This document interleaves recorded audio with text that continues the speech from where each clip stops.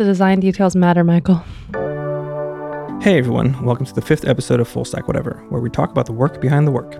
This week, I'm having a conversation with Michelle Mederos. Michelle has spent nearly a decade working in the trust and safety space at both Facebook and Airbnb. We talk about how she navigated her way into design, some of the most important people and moments that came across her path, and she shares some wisdom on how she approaches coaching others and herself. I hope you enjoy it. Hey Michelle. Welcome to the show. Welcome to our conversation. I'm very excited because you have a really fascinating career so far. I think you're a really awesome person, and I think that people should hear what you've been up to and how you think about things. Before we kick this off, I would love to have you introduce yourself and say what you've been up to in the last couple of years. I'm Michelle, aka Mish. I live in San Francisco. I'm a design manager. I get to lead this wonderful team of folks in Airbnb where we work on what I call almost like the iceberg of the product experience. So there's the stuff you see, which is obviously like the digital app, but putting on our hats of service design and thinking about the experience from a tooling angle, a trust angle, a safety angle. I get to support a lovely group of designers who work on all those products and experiences and keep people safe on our platform. That's awesome. Yeah, there is obviously the typical designing of whatever the app looks like and pressing the DoorDash get me my food button. Which I just did, and it was pretty delightful. It was delicious. Shout out to Farmhouse Thai. Shout out to Farmhouse Thai. Sponsor of this true. Podcast. Farmhouse Thai. Exactly.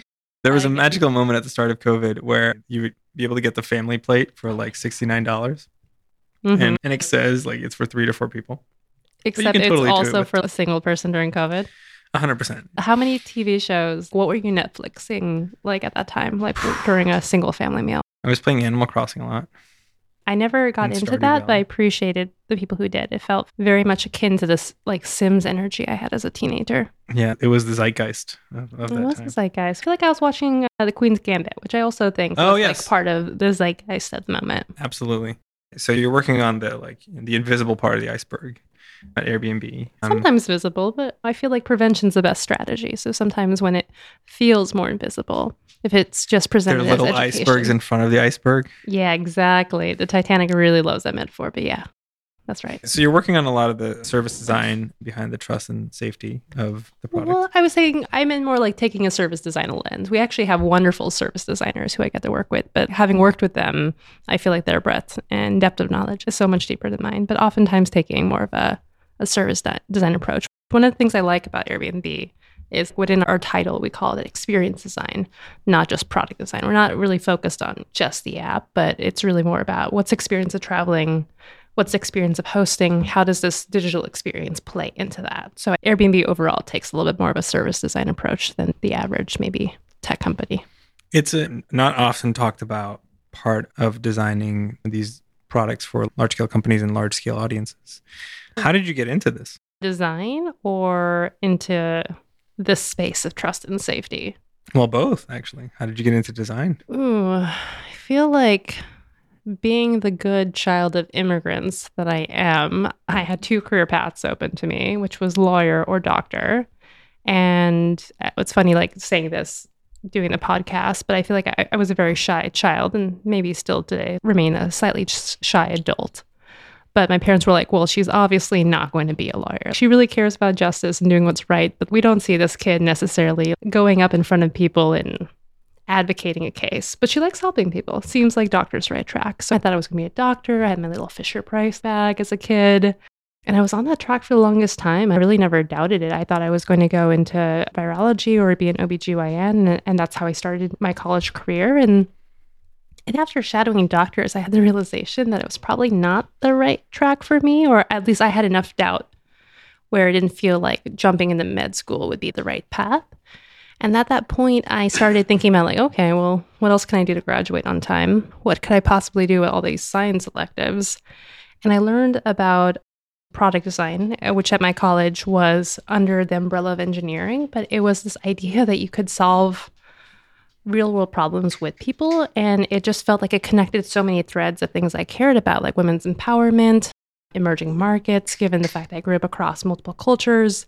And it just seemed like the right pivot to make. And so I ended up majoring in this thing and graduating and not necessarily knowing what to do with this degree in mechanical engineering. That was kind of also business and also kind of psychology and human factors. But I ended up being really lucky through some research that I did, finding this opportunity at Volkswagen where I had the ability to do interaction design and industrial design. And over time, I realized I just did not have the mindset or the patience for hardware. I mean, I feel like the automotive development cycle is like 10 years, and I'm finally seeing some of the ideas we explored then now. But I ended up in design for that reason. That's quite an interesting first job to go into design at Volkswagen. The Volkswagen. Yes. I hope you don't cut that out, but I appreciate it if you have to. Shout out to our sponsor, Volkswagen. Yeah, the URL. The Volkswagen Research Laboratory. To be correct.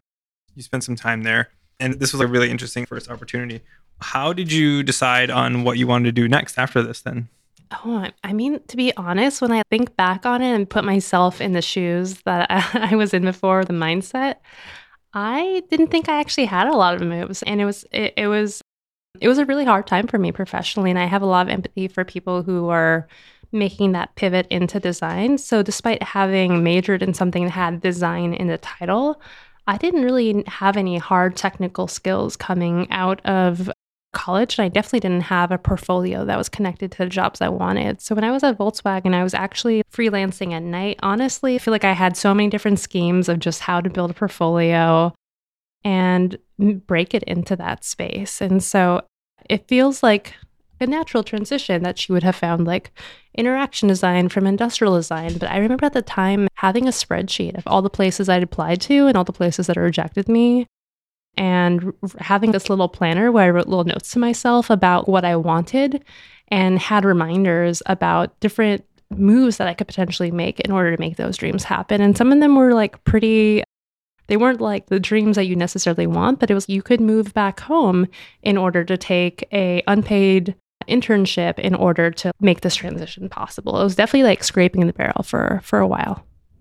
One of the things I love about meeting people in design is I feel like there are so many different paths to here because there isn't as clear of a academic program. And in fact, a lot of programs have really come up in the past few years, and they've been a lot more tactical. I'm thinking about those like 6-week kind of boot camps to prepare you, right, for a portfolio. But I feel like at least for the college that I was at, it has more of a liberal arts bent, and it was definitely we're not going to necessarily change our curriculum to match the changing industry, despite being based in Silicon Valley. It's up to you to figure out how to use these lessons. And I remember at the time being really discouraged by that. I remember like a very specific moment, like in a senior class where our advisor was like, yeah, you're in the intersection of these 3 circles: business, engineering, psychology, human factors. Now you get to choose what you want to do. And I was like, I literally chose this major because I wasn't sure about medical school. And here you are telling me that after I accrued a bunch of student debt at Stanford, I need to go find a master's. I was just like, oh, hell no. It was very discouraging. Now, 10 plus years later, I totally see the wisdom in that. And all the classes I took that were a little bit of a stretch are the classes that I remember the most, use the most, like philosophy, the sociology of social movements. Like those are the ones that ironically feel most practical despite being a designer now. Air quotes included. Air quotes included. This is not a YouTube enabled podcast yet, so the air quotes we'll just have to like illustrate to people. Fair enough. After your time at Volkswagen, you went over to a company called Metromile. Yes. Are you going to make me do the Metromile pitch? I feel like it reminds me of that time like in the 2010s where we met each other and everyone like at a party would be like, well, where do you work? And you had to like pitch your startup and you're like, I just want to get a glass of wine. Yeah, just give me a glass of wine and a mezcal shot. Well, that's mezcal shot and wine is of this era. I think at that point I was still in my attempting to like beer phase, which was short-lived. Because you do not like the glutens. I don't. Well, the gluten doesn't like me. Exactly. Yeah, exactly. I feel like a trip to India and wiping out my gut flora, followed by a trip to the Philippines and wiping out my gut flora, has really left a lasting mark on me. But yeah, PSA to all my gluten-free homies out there. This episode not sponsored by Gut Flora. not sponsored by Big Gluten. Only sponsored by Big Probiotic. Exactly. Oh exactly. Big Pro. Big Pro. Oh my God. That's so funny. You don't have to pitch Metro Mile. You took a jump from Volkswagen to Metro Mile. Totally. Well, there's a connection. Yeah. I think the translation there was, again, designer trying to in their space between industrial interaction design, and what Metro Mile offered was, one, the ability to apply the automotive domain expertise to a small startup where you can be responsible for everything, working with really talented industrial designers to make the hardware component, working on the app with interaction designers and engineers, and also leveraging some of the tools that I had learned in college, need finding, research, and being able to apply that, as well as picking up new skills like marketing design from the head of marketing there, and working with a really talented content writer and getting to really dabble in everything. I feel like from that experience, I gained a lot of confidence. I met a lot of great people, but I also got the clarity that, yeah, digital product design, interaction design is definitely where I want to lean.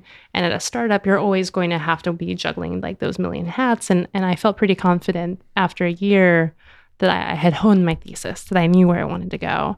And so that's how I ended up at Facebook, where we used to, Meta now, where we used to get to ride. Still Facebook. I mean, at the time it was Facebook, but where we got to ride the shuttle together and hang out more. Mm-hmm. Was there a moment in time at Metro Mile that you were like, this is it? Where I'm like, look, Mom, I'm employable and I have health insurance and I'm ready to take the next big step. Was there a moment? That's a great question. Thinking back on it, I remember doing some research about a strategy that the CEO at the time and other leaders of the company were really excited by. And I had designed a study and interviewed people. I even advocated to go travel to different cities, which felt like a really beautiful experience to go on a business trip at the time to Portland, Oregon. Very exciting. Flora. I brought my hair straightener and sunglasses, and I needed neither of them. But I remember coming back from the trip and with synthesized research findings that were basically, don't do this. Don't invest in this strategy. It doesn't actually make sense for the population we want to target. It really reflects the preferences of a San Francisco market, which isn't scalable. And I remember the CEO being like, great, I really love the insights. I trust that this isn't the right thing, but what should we do next? And it was just that faith in me in that moment of really asking more from me, where I think that gave me a lot of confidence and the permission almost to just keep pushing what I thought I was capable of. That's a great moment. Yeah. Thanks, Dan Preston. Nice. This episode also not sponsored. Also not sponsored by Dan Preston. Yes.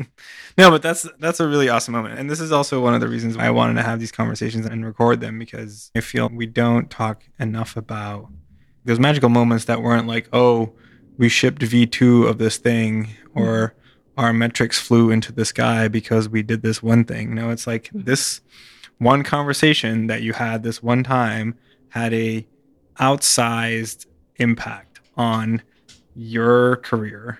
Totally. And since then, you've probably had many conversations with other people earlier in their career that have also then a potentially, I don't want to say outsized impact again. These pivot moments. Exactly. Yeah. You had this moment where you felt empowered. Yeah. And invited to participate in the conversation, which I don't think I totally had as a young woman starting her career in the automotive industry. So to set the context of where I was and what the time was, it felt especially powerful to be invited, not just to participate in the conversation, but to lead the conversation. Mm-hmm. Yeah. Eventually, that confidence that you had brought you to Facebook. Yeah. I ended up, this was in 2014. And I think the excitement I had at the time was just the scale that Facebook was operating, which I think continues to be like no other. But at that time, again, remember, I was really interested in emerging markets, and it felt like a really interesting way to get closer to that initial set of interest. And when I was at Facebook, I actually had the opportunity to work on their protect and care team and their social good team, slightly different names now with various org changes, but it was really amazing to get to do some foundational research and strategy around women in emerging markets and think about how women across different cultures or different access to technology experience harassment differently. And I got to travel a bunch around the world, especially to India, which was pretty transformative for me. I really enjoyed traveling to India. I think I had a unique experience because the researcher I was working with really wanted to make sure that we were understanding multiple perspectives. So we weren't just traveling to the big cities where a lot of people go to, but I think people are often surprised by the list of cities that I have been to, which I think are a little bit less common for the average American traveler. And we did a lot of intercepts, which as research goes is a really interesting way to experience the culture and get a different set of touch points than you might if a person comes to a usability lab or is experiencing a prototype. And we had to find really creative ways to really understand the mindset around how people would experience harassment. And some of that included going to people's homes. And so I'm really grateful to have gotten to experience that as well. How did one of those intercepts look? I mean, I'm remembering going to the mall, which feels like such a funny thing to do, but going to the mall and attracting interest because I'm clearly like not of Indian descent. So looking a little bit like an outsider in certain cities, and then trying to get people to chat with you and just ask them questions about, oh man, well, oftentimes we were just trying to understand context, if that makes sense. So what their family life was like, what their use of technology was like, and then find more directed questions towards what kinds of experience they had on the platform when it came to harassment.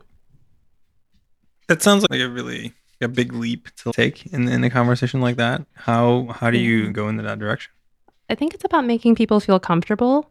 And I don't know if we had that vernacular then, but I think it's also about not triggering people, not introducing like new fears and new anxieties, right?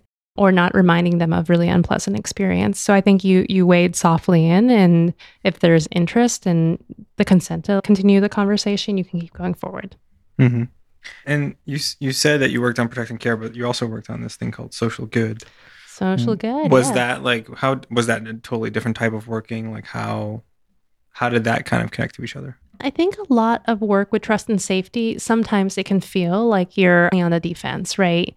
Where there are all these challenges that exist in the real world, and they're also happening on your platform. And I mean at Facebook, Airbnb, generally anywhere. And the product decisions you choose to make can sometimes amplify those issues.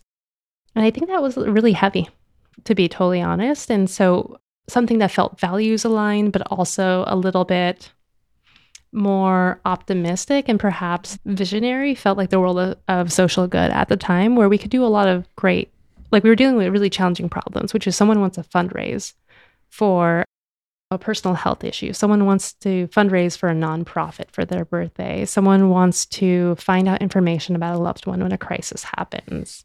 Or someone needs like mentorship support. Those aren't necessarily all positive events, but I think there's the capacity for connection and finding resilience in those moments, which very much spoke to me at the time.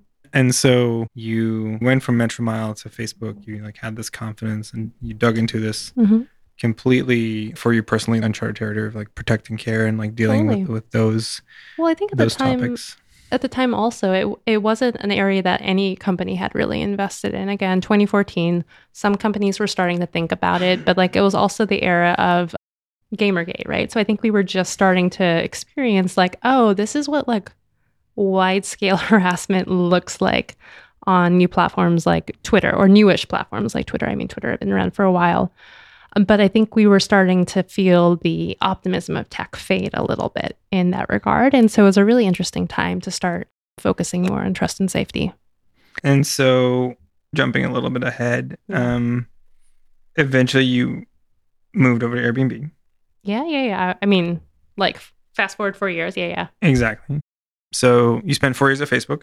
Almost 5. More. So there was this moment probably where you, in your mind, were like, okay, it's time for something different. Did it just come across your path? Were you limited by the organization? What was your reasoning to like, want to make a jump like that?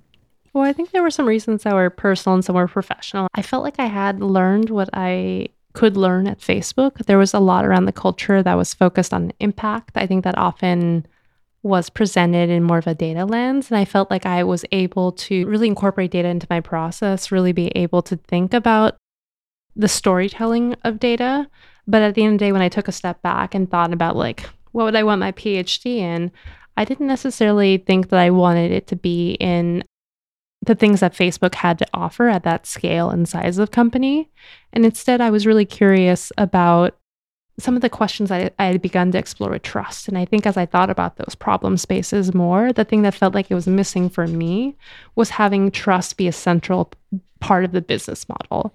That without trust, you would be unable to have this product or service. And I think one of the things that's really true about Airbnb is without trust, there is no letting someone else into your home, especially if your belongings or loved ones are in there. And so that just seemed like a really interesting opportunity to think about trust and safety in a more holistic way rather than a single feature. I think on a personal level, I had actually been on a research trip in Mexico City. And grand irony of ironies, I was doing research about earthquakes, and there was that big earthquake that happened in Mexico City. And there was actual like residual damage in the building that I was in. And during a usability study, a piece of the ceiling actually fell and hit me in the head, and I ended up with a traumatic brain injury, which was pretty life-changing, to be totally honest. I think about the person I was before, and I think about the person I am now, and I feel like there are lots of pieces of me that were transformed by that experience. But I think as a result, I actually still had a lot of like residual physical symptoms after, including getting super nauseous from the bus. And so that 3-hour commute to and from Menlo Park in rush hour traffic no longer felt as tenable as before. So honestly, there were some selfish reasons as well. It's really nice to have a walking commute. And with the pandemic, I think a lot of people might agree, it's really nice to not have a commute sometimes. This is we can get into the whole remote work thing in a second, because I think that it's both very nice to be able to just sit at home and sometimes not even have to take off your pajama pants or oh man, I'm not a believer in that. I always wear my pants.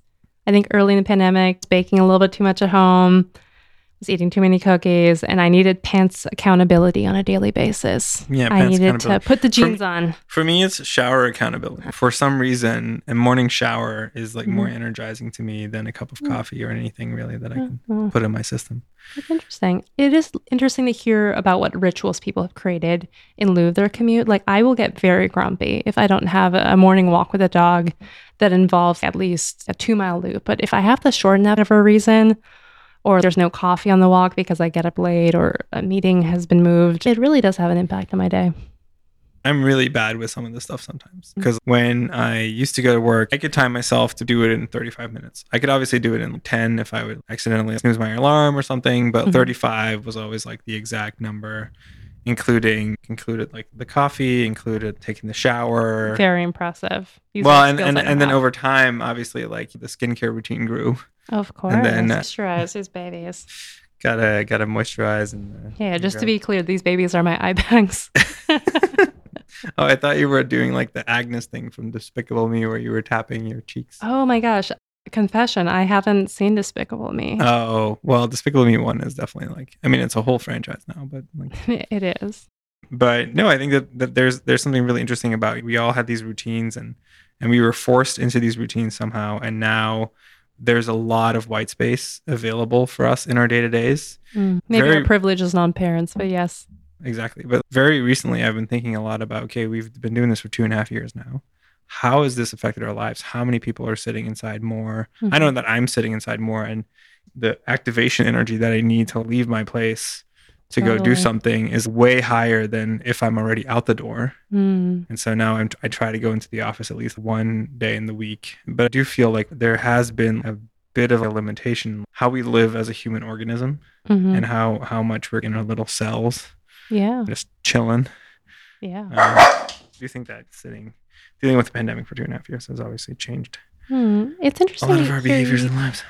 Well, it's interesting to hear you say that, because I think I actually relate to my space differently, where I feel like so much of my work is now in my home that I definitely see my home less of like a refuge than I had before. Maybe it's because I'm like living in this tiny little space, but any chance I get to leave home, aka work, whenever there's sunshine, I'm pretty pleased. Same goes for the weekend.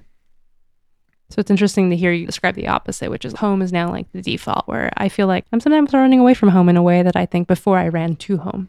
Yeah. Something about my brain really is good at collecting memories in different spaces.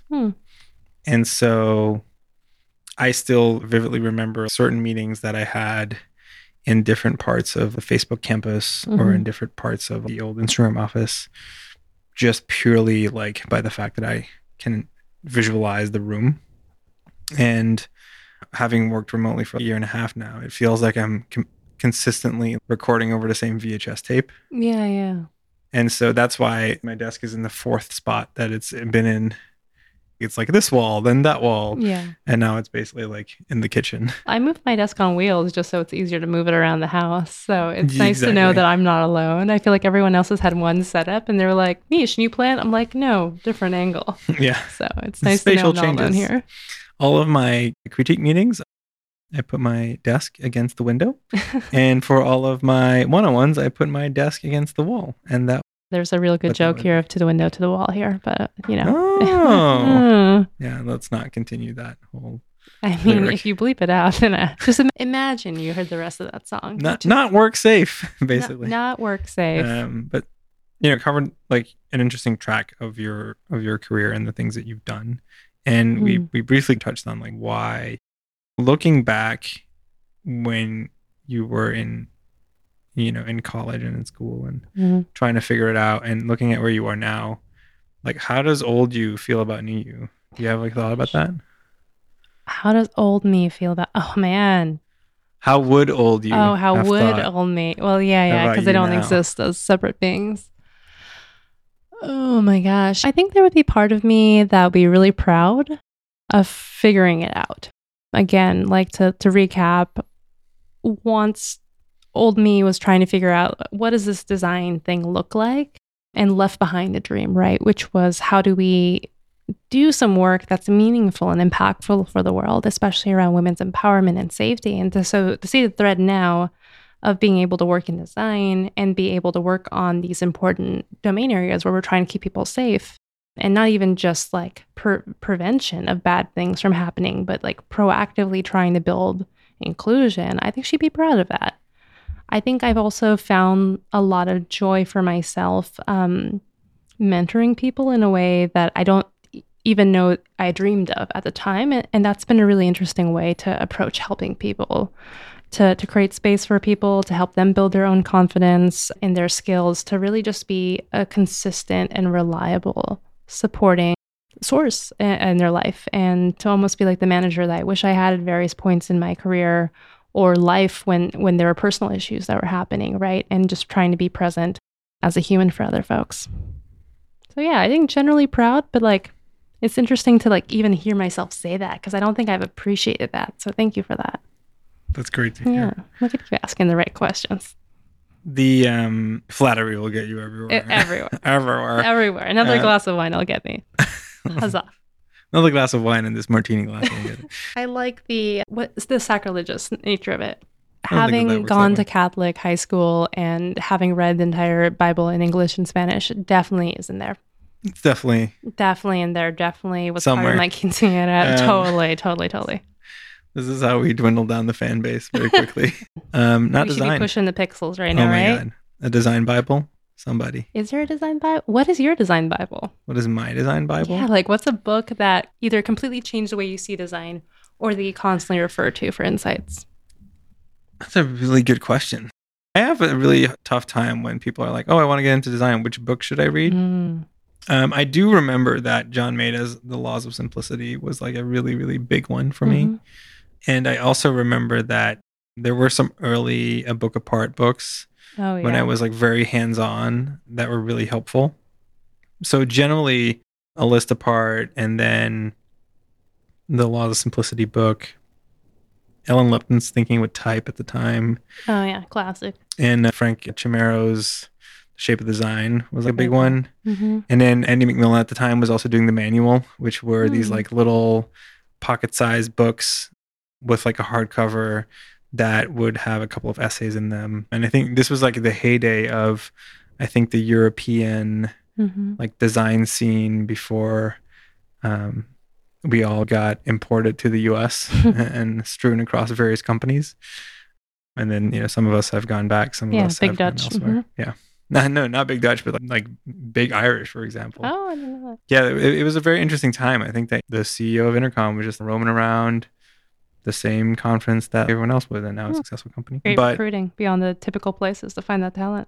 Yeah, but it was a very small company at the time. I think that the 10, 11, 12, 2012 boom hadn't really happened yet. And then obviously we've seen about 12 years of consistent booming until the macro, which don't we just love a well-marketed economic crisis?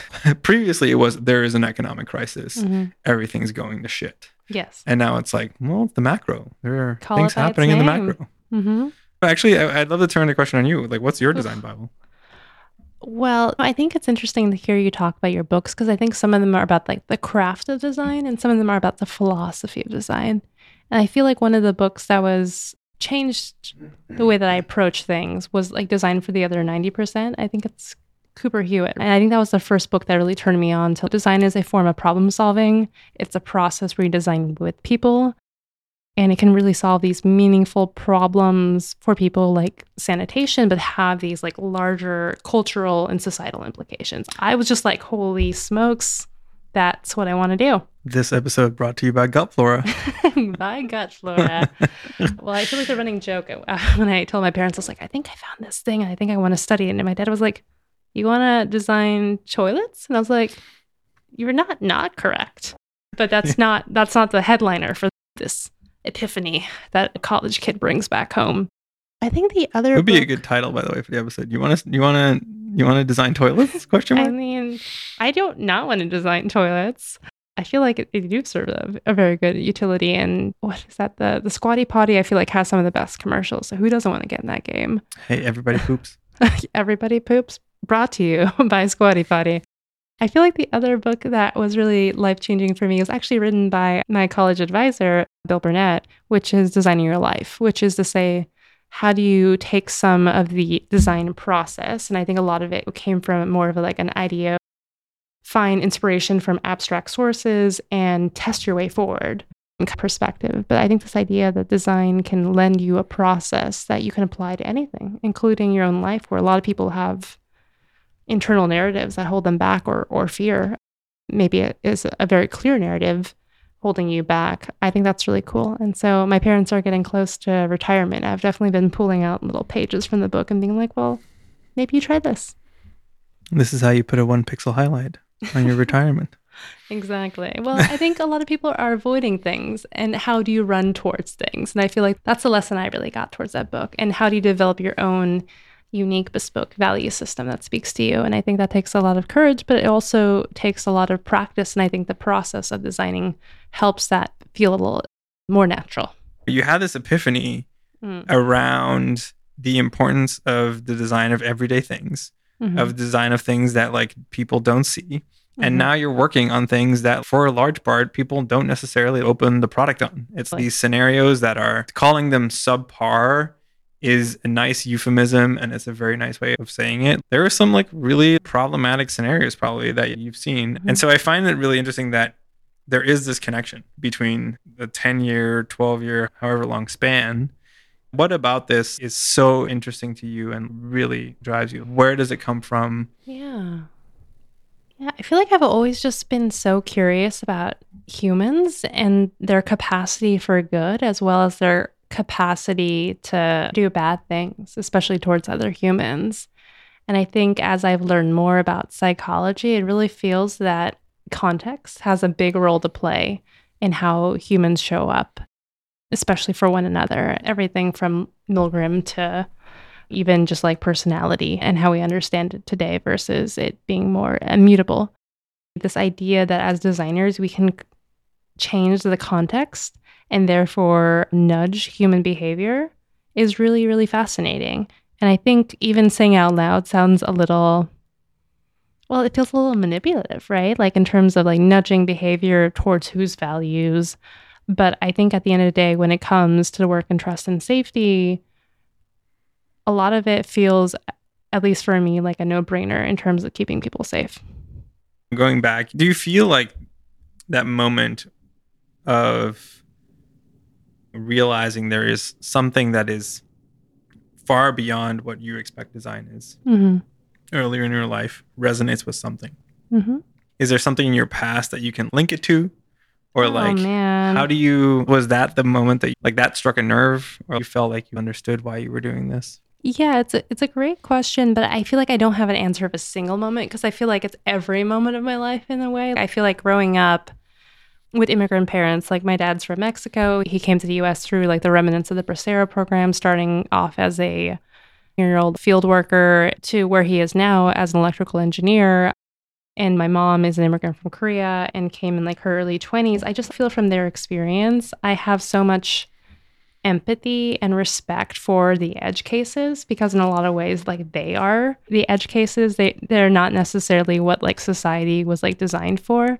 And I feel like growing up with people who really had to advocate for themselves to fit into this culture, to be treated equally, has just given me a really deep sense of responsibility to use the privileges I was born into, to be an American citizen, to speak English as my native language, to use that voice for others. And I think that also applies to my life where I volunteer as a crisis counselor for domestic violence, especially along the lines of gender. It's not an equal set of circumstances that people are often born with. And it just feels so innate to me that why wouldn't I use the opportunities I have to make the world a safer place and to support people who are going through challenging moments, but can be resilient and change their lives. That's big. Yeah, but is there a single moment, like when I was a child, I realized I'm like, no, I just feel like it's those tiny, like little cuts you see people go through, and you're like, yeah, I want to show up so other people don't have to experience that.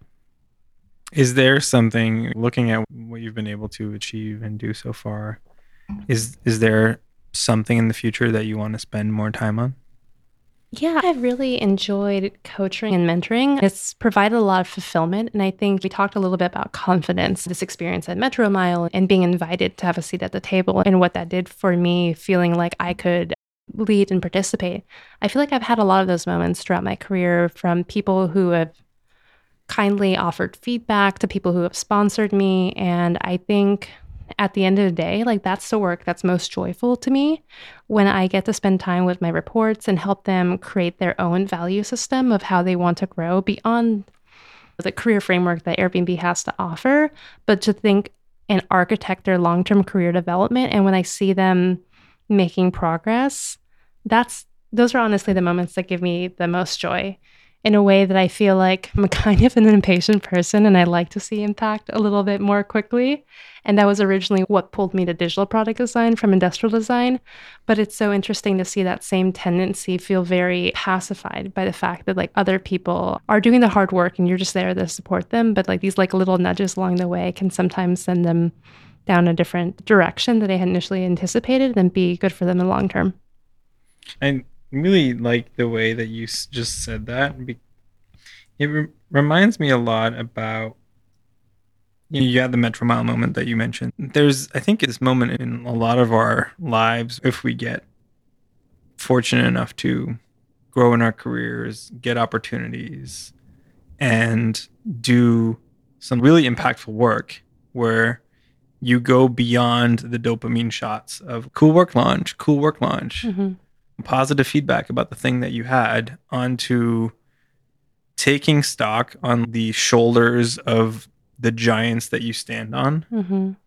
We very recently had the legendary Margaret Stewart leave Facebook after a decade. Oh, really? Yeah. I didn't know that. And I think that those are, obviously, like, I'm calling her out because she was like very... She's dope. She's dope. But she's also very important to me because when I was looking at leaving... Yeah, when I was looking at leaving Instagram, my whole spiel was like, I'm going to go back home. I'm going to take all these skills. I'm going to go move back to the Netherlands. Life is going to be super chill. Mm-hmm. And like, I have a name and a reputation now. I can just freelance or whatever. And Margaret was really one of those people who sat me down and was able to just say, hey, you have this amazing experience in front of you. Mm-hmm. You have all these relationships. You have a ton of a reputation that you've built up in between these walls. You have goodwill. Go spend your goodwill. Go take these conversations with people that you think are potentially unreachable. Totally. And so she helped me set up a dozen conversations with leaders across the company. Mm-hmm. And eventually that kept me around. and really showed me what showing up for someone much more in a I'm going to architect your career for you way that you just mentioned. It's a completely different mindset than I've ever thought before about management and leadership. Totally. And I really like that you mentioned the architecting like someone's career, because a lot of the time you have to play the game, the framework that the company is giving you on like, hey, this is how you manage a person. This is how we measure impact. This is how we measure career growth, blah, blah, blah. But one of my favorite early conversations to have with someone who I will just start working with is, hey, we're both here and we should feel very lucky that we get to be here together. And we're going to make the best of this. And every company is a different flavor of a shit show. Choose your flavor. Yeah. Like some of them are, LaCroix coconut, the absolute worst LaCroix. Really? You would put coconut over a limoncello? Oh, yeah. Limoncello is also not that Okay. great. Tie for last. But I mean, limoncello is like, it's beyond the first 150 Pokemon or however there were. It's like, it's like a tertiary phase. It's like phase 7 of the Marvel universe of LaCroix, basically. Yeah. Bottom of the barrel over there. Bottom of the barrel, but this is not brought to you by LaCroix. I know that a lot of people love coconut LaCroix, and I have never met a single human who loves coconut LaCroix. Oh well, we'll discuss this later. We don't want to put their names on the hot seat here. We'll put it in the show notes. No, but the conversation to have is like, hey, hopefully we're going to do some great work together. If we're doing a great job and we really enjoy it, it's going to be like 4, 6, 8. I mean, maybe 10 years of us doing this together, but very likely it's around 2-ish. And especially if you have overlap. And so the conversation to have is like, hey, you're here in your career at this moment in time and you're going somewhere. I'm here at this moment in time and I am a certain trajectory. And within this time, let's think beyond just this company. Exactly. Like, obviously, let's think about like, hey, how can you grow from being an early career designer into a senior role, or like from senior to staff, or like what do you want to specialize in, or like how do you want to have impact? But then beyond that, I think that there's just a really interesting way of thinking. How do you want to spend your time here? Like, what do you want to extract from this company? And I'm using the term extract specifically because the company is also extracting something from you. Sure. Right. And so what things beyond your compensation and beyond what looks good on your LinkedIn is actually important, because those are all transferable skills. How do you make a symbiotic experience? Yeah, exactly. Like I've seen a lot of people jump from company to company in 1.5, 2 year increments. I call it the serial monogamy of Silicon Valley. We had the whole like Facebook Dropbox, like Elsewhere thing. Yeah, gotta collect them all. Gotta catch them all. Back to the 150 Pokemon. I think that for various reasons that makes sense, because people weren't set up right. And I think that people have enough good reasons to make those switches. But there is also something to be said about spending a chunk of time within a company and then figuring out, okay, what is actually the thing that I'm getting out of here? And it could be something very specific. I eventually spent some time at Facebook because I wanted to learn more about the business angle and the impact measurement angle as well as you did. And I think that sequel. Yeah. And I think that conversely, like the thing that you were saying earlier was going into a space where trust and safety is the business model is a really fascinating way to think about it versus where it was a supporting role, the way that. Sure. Oftentimes a layer of PR. Yes, exactly. Yeah. And so looking at those two different angles of trust and safety work, where do you feel you've been on this part of the fence for 6, 7, 8 years? It's going to be 8 years soon, working in either social good or trust and safety, just thinking about how people abuse technology, how you can proactively build trust. Yeah. So you've seen it from when it started. Where do you think puck is going? Oh, well, I think I'm excited about the fact that more people are thinking about it. And it's actually like, as someone who hires people now, it's really lovely to see people who have more experience in the space, where you're not necessarily targeting someone who has experience with like complex systems and someone who seems to have some interest in related topics. You're actually seeing people who have invested part of their career in this space. And that's really exciting. I have the same feeling about some of the accessibility and inclusion work that I also work on. It's just cool to see that people and companies are caring more about this space and devoting more time and resources. I think it's just going to continue to be a bigger part of the sector as we continue to use more technology, and it empowers us, but we also see a little bit of the challenges. And the more proactive design we can do, the better, rather than it being an afterthought or something to clean up after, which I think is often how it sometimes felt at the beginning. I think expanding the toolkit is something that I also see. I mean, we talked a little bit about the value of service design at the beginning, but I really also feel that's going to be an incredibly powerful tool, because the ways that people abuse technology isn't limited to the app, right? I feel the big epiphany for online harassment, and again, this was 2014, was it's not just what people are feeling when they open Twitter and see of people all of a sudden realizing something they said. It's the fact that someone who's new to technology doesn't have a baseline to experience this might worry for their offline experience, right? It's the person who also is being doxxed, right? There are all these different use cases.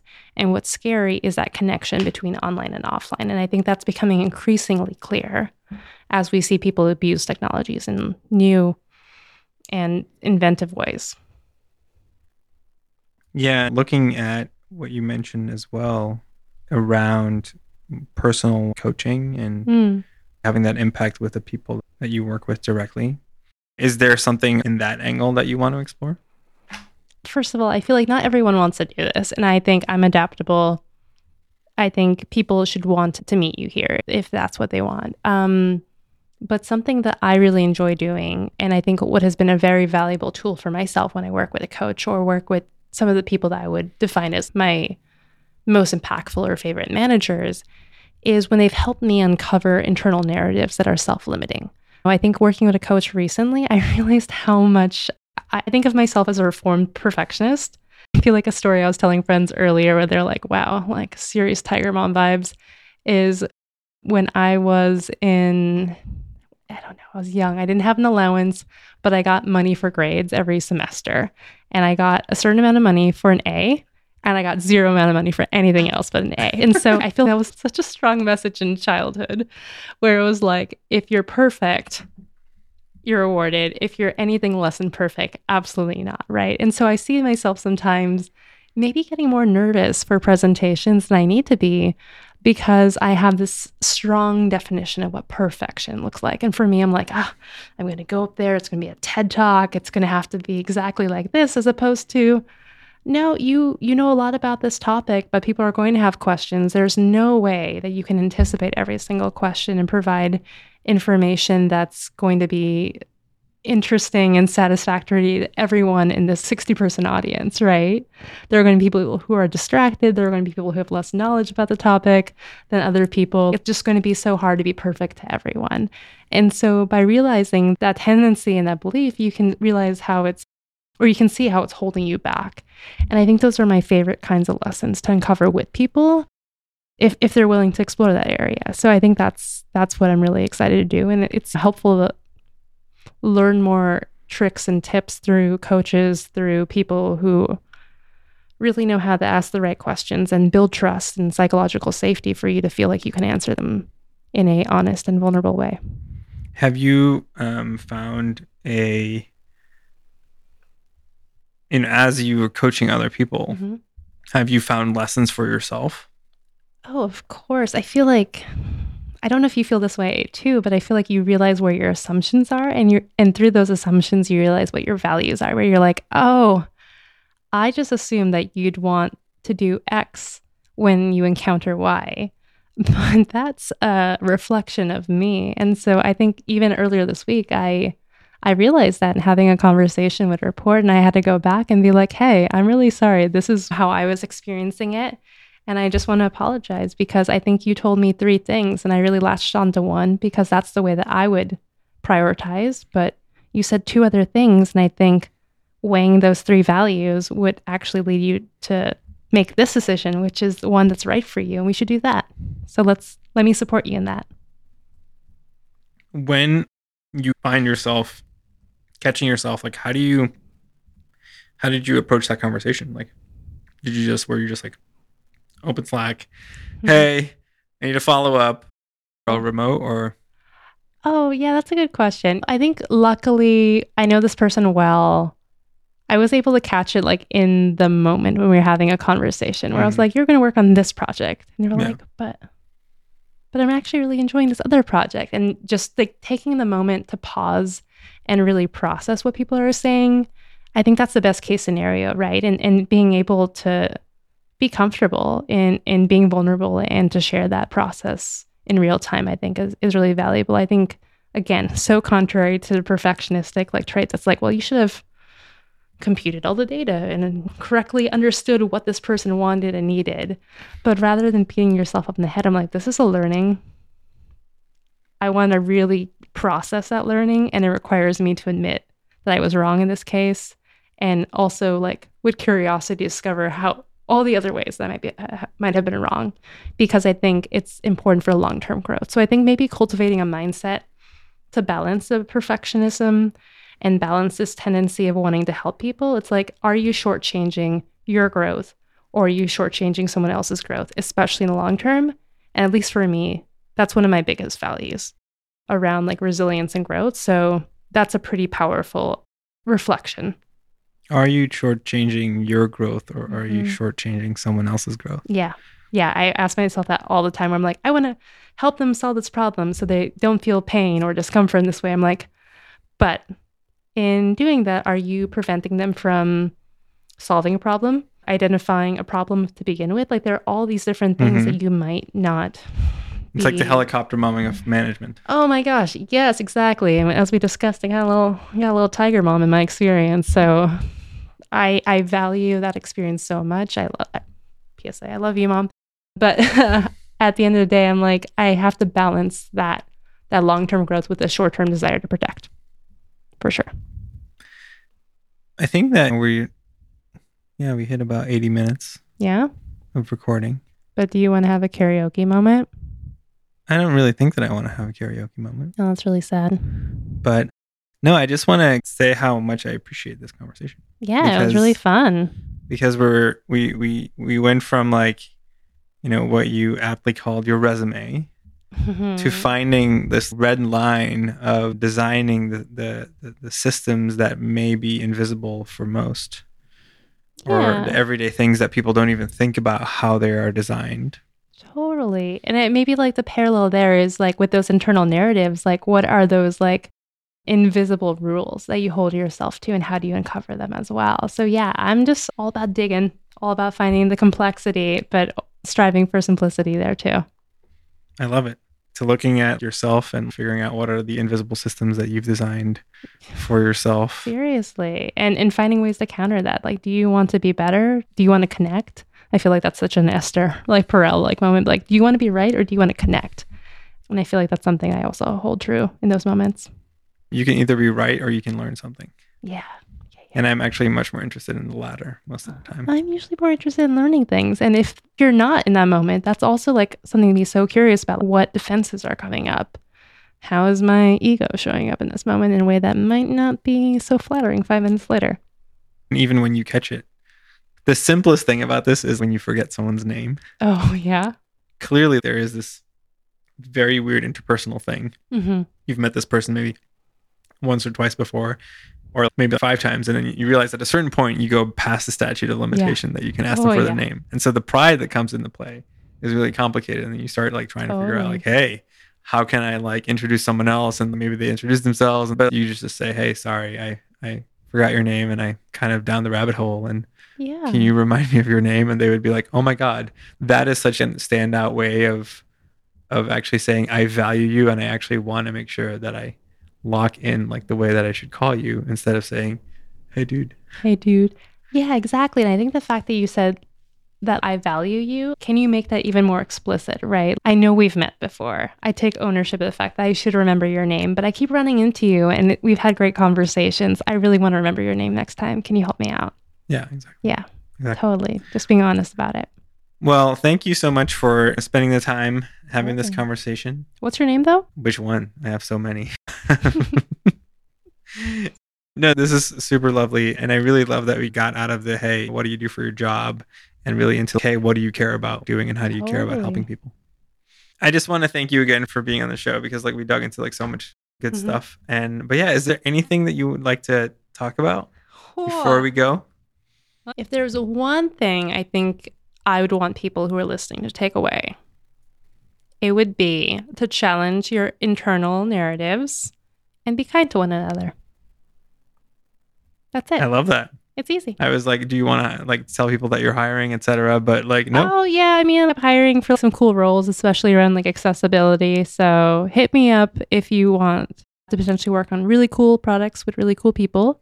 But I think in the name of coaching and mentorship, if you're interested in getting advice, you can find me on LinkedIn, though I'm not great at checking it, just honest disclosure. Or if you feel like you have something worth sharing, go find someone and help them out. Yeah. Amazing. That's it. Thanks for listening. I really enjoyed this conversation with Michelle. If you're interested in more conversations going forward, make sure to subscribe. And if you feel that one of these episodes would resonate with a friend, colleague, or stranger on the internet, please share it. Next week, I'll be talking and getting nerdy with Pete Hunt, one of the creators of React. See you then.